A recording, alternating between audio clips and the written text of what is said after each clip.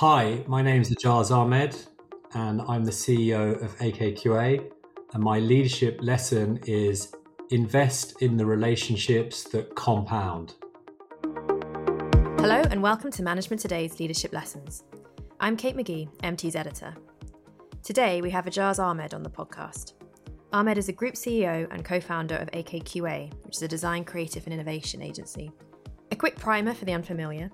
AKQA employs 5,500 people around the world, has 50 studios, an enviable client list, notably a 25-year relationship with Nike, and has won more than 80 Agency of the Year awards during its time.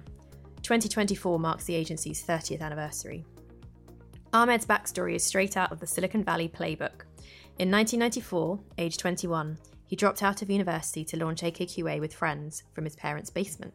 As he told Campaign in 1999, there was a lot of talk about the information superhighway, and we knew if we didn't start then, we would have missed out forever. It was better that I started AKQA than finished my degree. Timing was absolutely of the essence. His gamble paid off.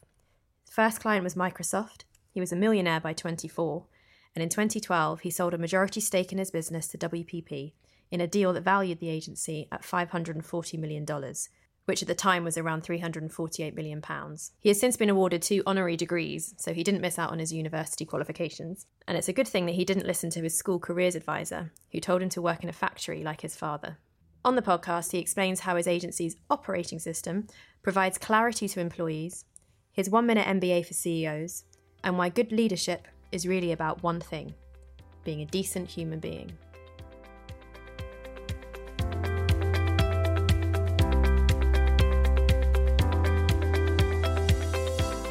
Thanks so much for joining us on the podcast today, Ajaz. Explain to our listeners who you are and what you do. Sure, thank you very much for inviting me along today. I'm Ajaz Ahmed, and when I was 21 years old, I founded AKQA, which is a design, creative and innovation agency. And today we have about 5,500 employees around the world and about 50 studios and an extraordinary client list of some incredible brands that we collaborate with to hopefully contribute good work. So you started that business when you were 21, and reading up on your career history, you started work far earlier than that. Do you want to explain how you got into what you're doing now? Sure. When I was 11, I realized I had 2 passions, which are technology and creativity. And so between the age of 11 and 21, I suppose, I had the opportunity to work with some of the most important and profound hardware and software firms that I learned a great deal from. And then when I was 21, I founded AKQA. And I suppose I've been exceptionally lucky to have just brilliant teachers from a very young age and got the opportunity to work with exceptional organizations and people to learn from. Great. Now let's get straight into it. What do you think makes a good leader?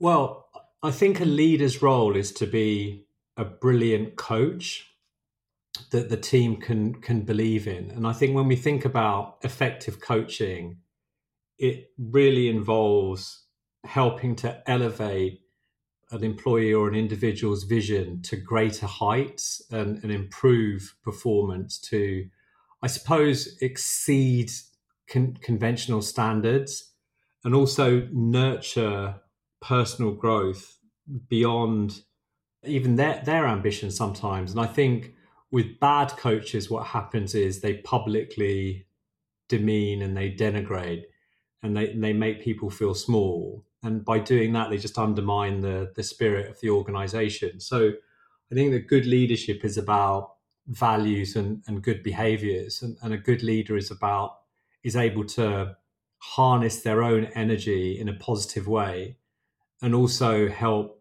to guide the collective energy of the team for good outcomes. And that means that, a good leader will have a good mission.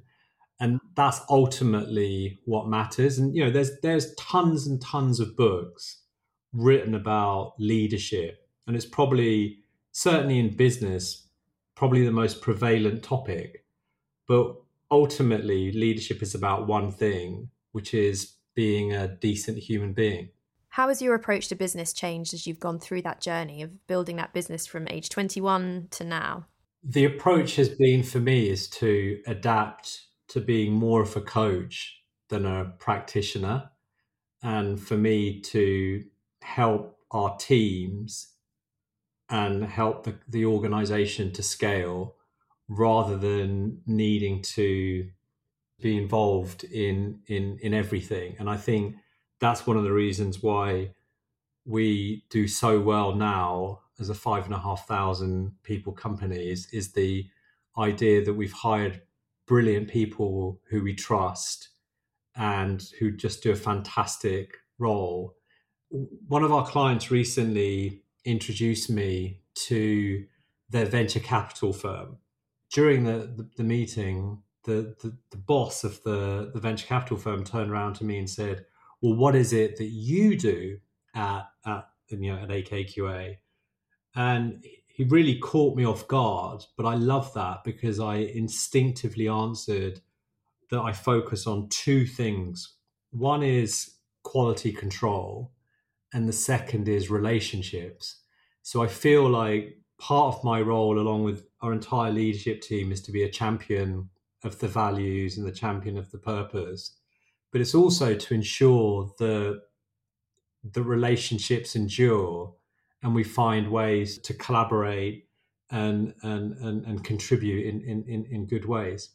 I like that. So you've got two very simple things that you set for yourself that you kind of focus on. How do you maintain the quality control when you have 5,500 people? The first aspect is by having a system where people have a complete understanding. And so you often have organizations that are highly bureaucratic and chaotic. They often just don't understand the difference between, I suppose, a startup mentality or when you're a larger organization. So in a larger organization, it's very important to have protocol in place so the leaders don't feel undermined, and that undermining can sometimes create a sense of, it can do a lot of damage. And in the good organizations, they really understand the protocol and the dedication to doing the right things. And I suppose because we have our system of the AKQA framework in place, it means that I get to meet all of our leadership team regularly to run through each business or each studio in significant detail. And what that does is it creates trust, which is the opposite of chaos. And so presumably you think clarity is a really important concept. Clarity and knowing what to expect. What I think organizations do not function well when they're chaotic and unpredictable. That's interesting because creativity is not a linear process, and many would assume that an innovation agency would embrace chaos, not structured process. When you get to see behind the scenes of an acclaimed restaurant in the world, what you discover is it's the opposite of chaos. In fact, it is run with this extraordinary organization and precision and excellence. And it's brilliant and inspiring because it shows you that to achieve the best cuisine, to achieve the best results, there needs to be exceptional organization and discipline. And the same is true of car factories. So I've got to see a number of, in the last 30 years, I've got to visit a lot of car factories. And the car factory that I was the most impressed with, that I thought was the cleanest, the most organized, and just really ran brilliantly, is Ferrari. And it's reflected in the product as well. And there was no mess. It was just, this immaculate, incredible organization that's reflected in the product. So I think this idea that creativity is chaotic is it might work for some individuals or some organizations, but it doesn't work for us, and it doesn't work for the clients that we're lucky to collaborate with. Is that something that you've prioritized throughout that entire growth of AKQA? We've always tried to be incredibly organized and incredibly thoughtful about everything we do as an organization. So I was lucky that I've spent not just 30 years working with an amazing organizations, and obviously 10 years before that working with incredible companies, but I've also had the opportunity to have a look at and study what makes companies endure. And I discovered there were 5 characteristics woven into their DNA that helps organizations to endure. And the 5 principles are really related to what you said, is that small companies often they can be creative, but they don't scale. And large companies can be slowed down by their bureaucracy or their legacy systems or the chaos of their leadership. But the best organizations are counterbalance creativity and experimentation with operational excellence, because they realize that progress comes from outside of the comfort zone. So if you think about an athlete, when an athlete builds a muscle, it's because they've slightly damaged the muscle, and then when it grows back, it grows back stronger. So the best organizations, they tend to run a lot of experiments, and then they kill off the experiments that don't work and focus on the ones they do. And in terms of the other 4 characteristics, in addition to being organized and disciplined, another characteristic is they democratize what's for the few and they make it for the many. So I love that quote from Steve Jobs, who founded Apple, where he described the Mac as the bicycle for the mind. I just think, what could be a more democratic way to talk about a phenomenal machine that helps reflect humanity and amplify humanity. And another one of the key principles is that these organizations are revolutionary, not just in the products, but also other aspects of their organization, like the service they provide or the culture or the architecture of their buildings and stores, or the employee engagement and customer engagement, or retail logistics and distribution. And then another aspect that helps companies scale is they understand that the fast will always beat the slow, but the big don't necessarily beat the small, but the simple will always displace the complex. So they're always looking for ways to simplify. And I think the last of the 5, is that they know that persuading people is about uniting an idea with emotion, and that creates a memorable and compelling story.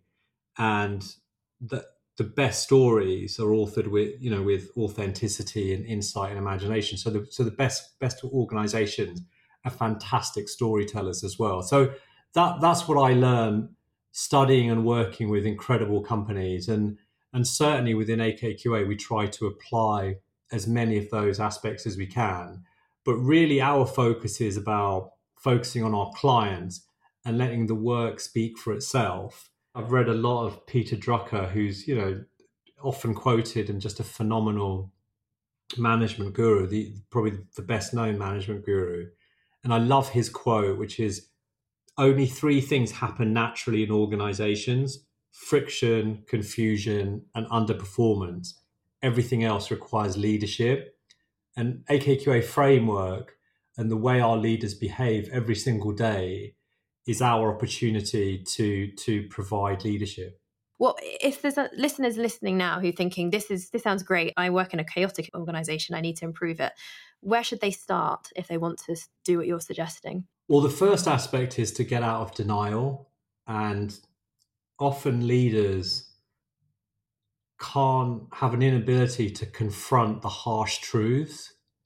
And Jim Collins, the author of Good to Great, another phenomenal management guru, he talks a lot about that, where a lot of organizations just stay in this sense of stagnation because they simply can't accept that the way they're approaching things isn't the right approach, because often it threatens their own role and the role of people in the team, and they want to protect the hierarchies, they want to protect the way things are. And I think coming back to the point about leadership, and all of us can learn. It's just when we there's something we could talk about, which is the 1 minute MBA, which is make a list of all the things done to you that you disliked and don't do them to any employee ever, and then make a list of all the things that you loved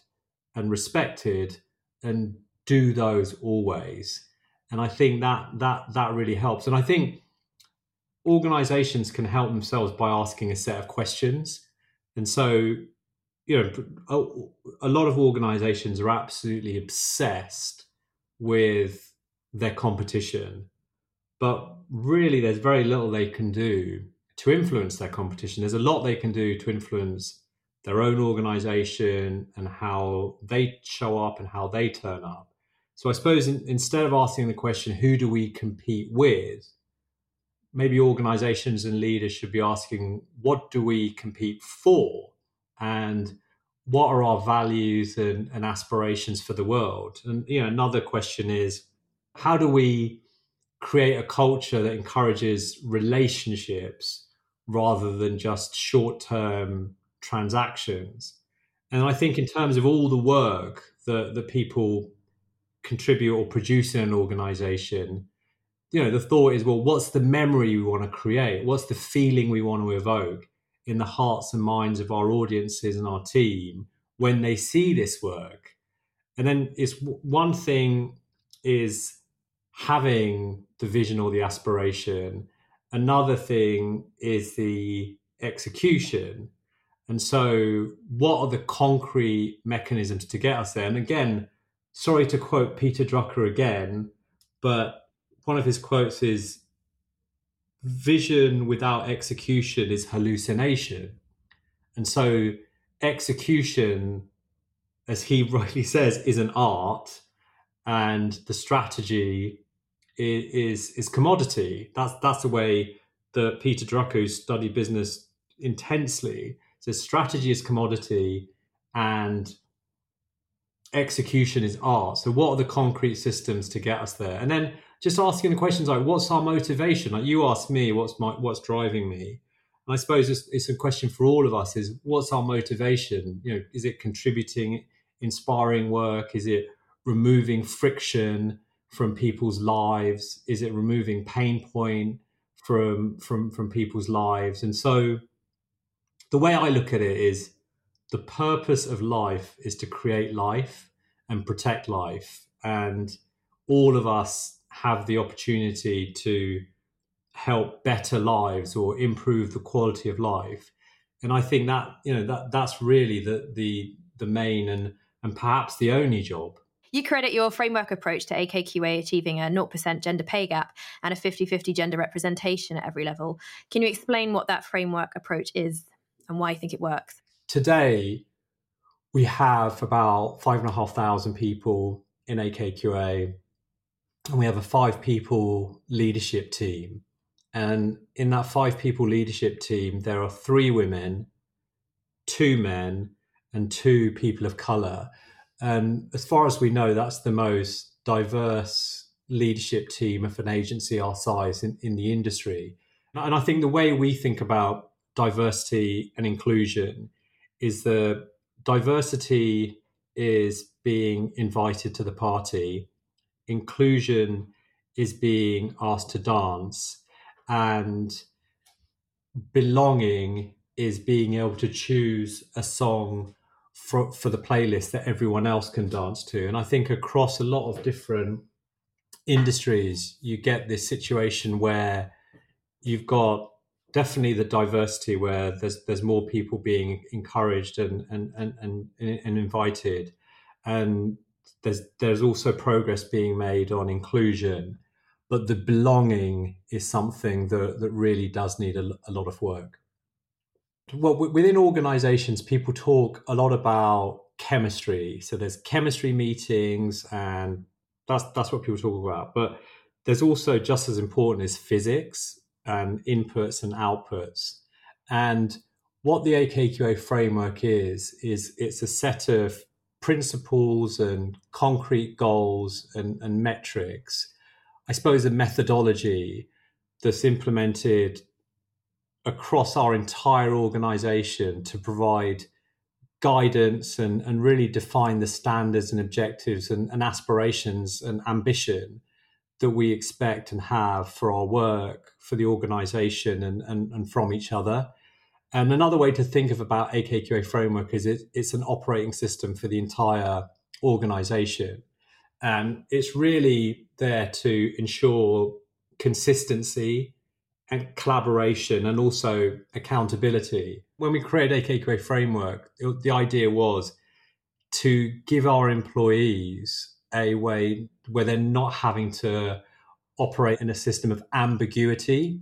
And I think that's sometimes the cruelest thing is when employees don't know what the objectives of the companies are and what the goals of the companies are and what the shared purpose is. And the way we measure that is every single month we have a review with the senior leaders across all of our studios to look at the scorecard in those key areas, whether that's employee, client, commercial, and reputation. And where any of the key metrics that are off kilter, we obviously have to take steps to improve those. And every quarter, we then share the AKQA framework report with every single employee in our company. So all of our employees can see how we're tracking against the objectives and the goals that we've outlined. Great. Now, I'd like to find a little bit more out about you personally, because as we discussed earlier, you set the business up when you were just 21. You've sold it for multiple millions. You don't need to work. So why do you still care? What's driving you personally? I am driven by so many aspects. One is my love for our team and our clients and the work that we do. I was passionate about creativity and technology when I was 11, 12, and I continue to be passionate about creativity and technology today. And AKQA is an incredibly broad canvas that invites contributions from so many people that it's a privilege to be one of the people who contributes to that canvas. So that drives me. I think the sense of duty also drives me. So I think there's a lot of aspects that drive me. And I'm very lucky to have a team and clients that I have immense respect for and I learn from every single day. And I've always described my life's journey is nothing short of just a remarkable adventure in serendipity. And when I think about the story of AKQA, it's really transported me from the basement in Berkshire where we started to the boardrooms of the world's most successful companies. And in that time, the one of the key insights is that the learning never ends. And I've learned so much from really dynamic and disciplined leaders. And having said that, I've also learned from leaders who I don't respect. And that tells me how I don't want to be.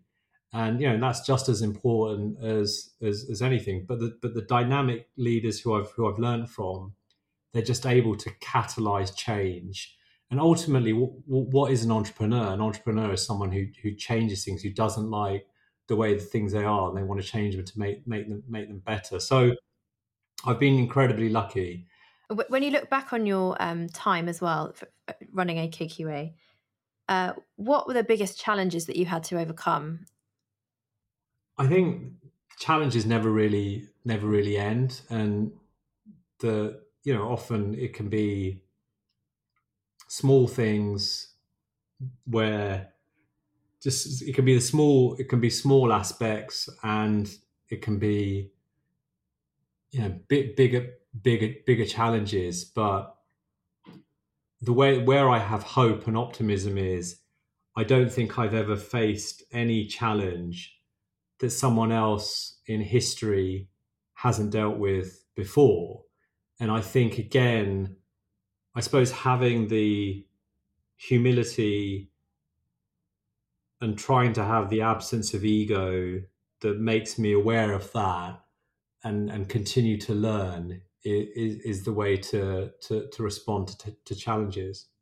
And did you, because I was still thinking about you as a 21-year-old launching a business, and I think the confidence you must have had to do that, and maybe that's just youthful naivety. How have you dealt with the pressure that comes with running these big businesses? Well, one of my great teachers is the incredible anthropologist and author Wade Davis. And Wade Davis has this brilliant quote, which is, "Despair is an insult to the imagination." And I think humans have this unique ability to contribute something beautiful into the world. And that's such an incredibly optimistic and wonderful act, and such a wonderful privilege. So, and I think whenever we look at whenever we think about the future, often people think of it in a negative way. But whenever we look back, we see how much progress we've actually made. And I think, I suppose the thread of my early years kind of interweaves this unique dimension to my journey, which is, I came from an underrepresented group, and there was definitely a sense of some economic and I suppose cultural exclusion. And but I was very lucky that I had this incredible example of my really kind and compassionate and hardworking first generation immigrant parents, and they had multiple jobs to make ends meet. So I never viewed any unfavorable circumstances as hindrances, but I suppose I saw them as sources of resilience and determination. I think even at the age of 12, I was told, I can remember it to this day, I was told by my state school career advisor that I should follow in my dad's footsteps and become a factory worker. And I was surprised about that, because I had, a fairly good academic performance, but there was still this sense of stereotyping and that aspect. And I suppose, as you said, I suppose when I was 21, one of the factors about 21 is you probably think you're going to live forever. You probably think you're, in a sense, invincible. So I suppose just unleashing that torrent of youthful and I suppose naive energy by embarking on this somewhat audacious and visionary venture that defied the expectations that may have existed. So I suppose that there's a lot of aspects that kind of interweave to make us all the people we are. I think you see that in a lot of entrepreneurs, that if you don't feel like you're part of the system necessarily, it's less of a risk to, do something outside of the system. Is there anything that if you had to start all over again, is there anything you would do differently? I you learn so much from the defeats and despairs. You learn much more from the defeats than you do the triumphs. And each of those defeats, it might have been incredibly painful at the time, but when you look back at it 6 months later, a year later, you kind of think, actually, that's just part of the journey, and that's part of this incredible life that we have. And my favorite film is a film called Gattaca, and it has this brilliant line, which is, there is no gene for the human spirit.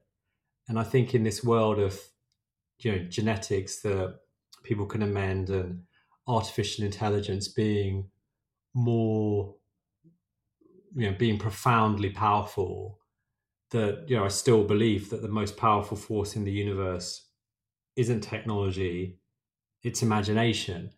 And the human imagination is just extraordinary. Mm-hmm. Okay, my final question for you then is, what has been your biggest leadership lesson? There's a few.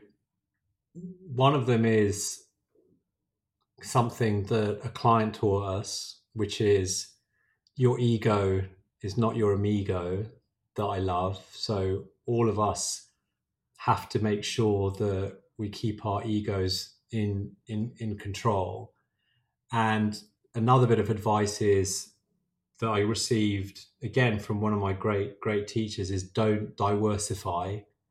So, and don't quit a winning horse. But I think right now, the leadership lesson that I've been taught recently is to make sure that I invest in relationships that have a compounding effect, and they're relationships that are mutually beneficial and keep improving with time and compound over time. So that's the main lesson, is invest in the relationships that compound. That's the perfect way to end it. Thank you so much for joining us, Ajaz. Thank you. Thanks for listening to the Leadership Lessons podcast. If you enjoyed it, please subscribe. Find us on Apple, Spotify, and wherever you get your podcasts.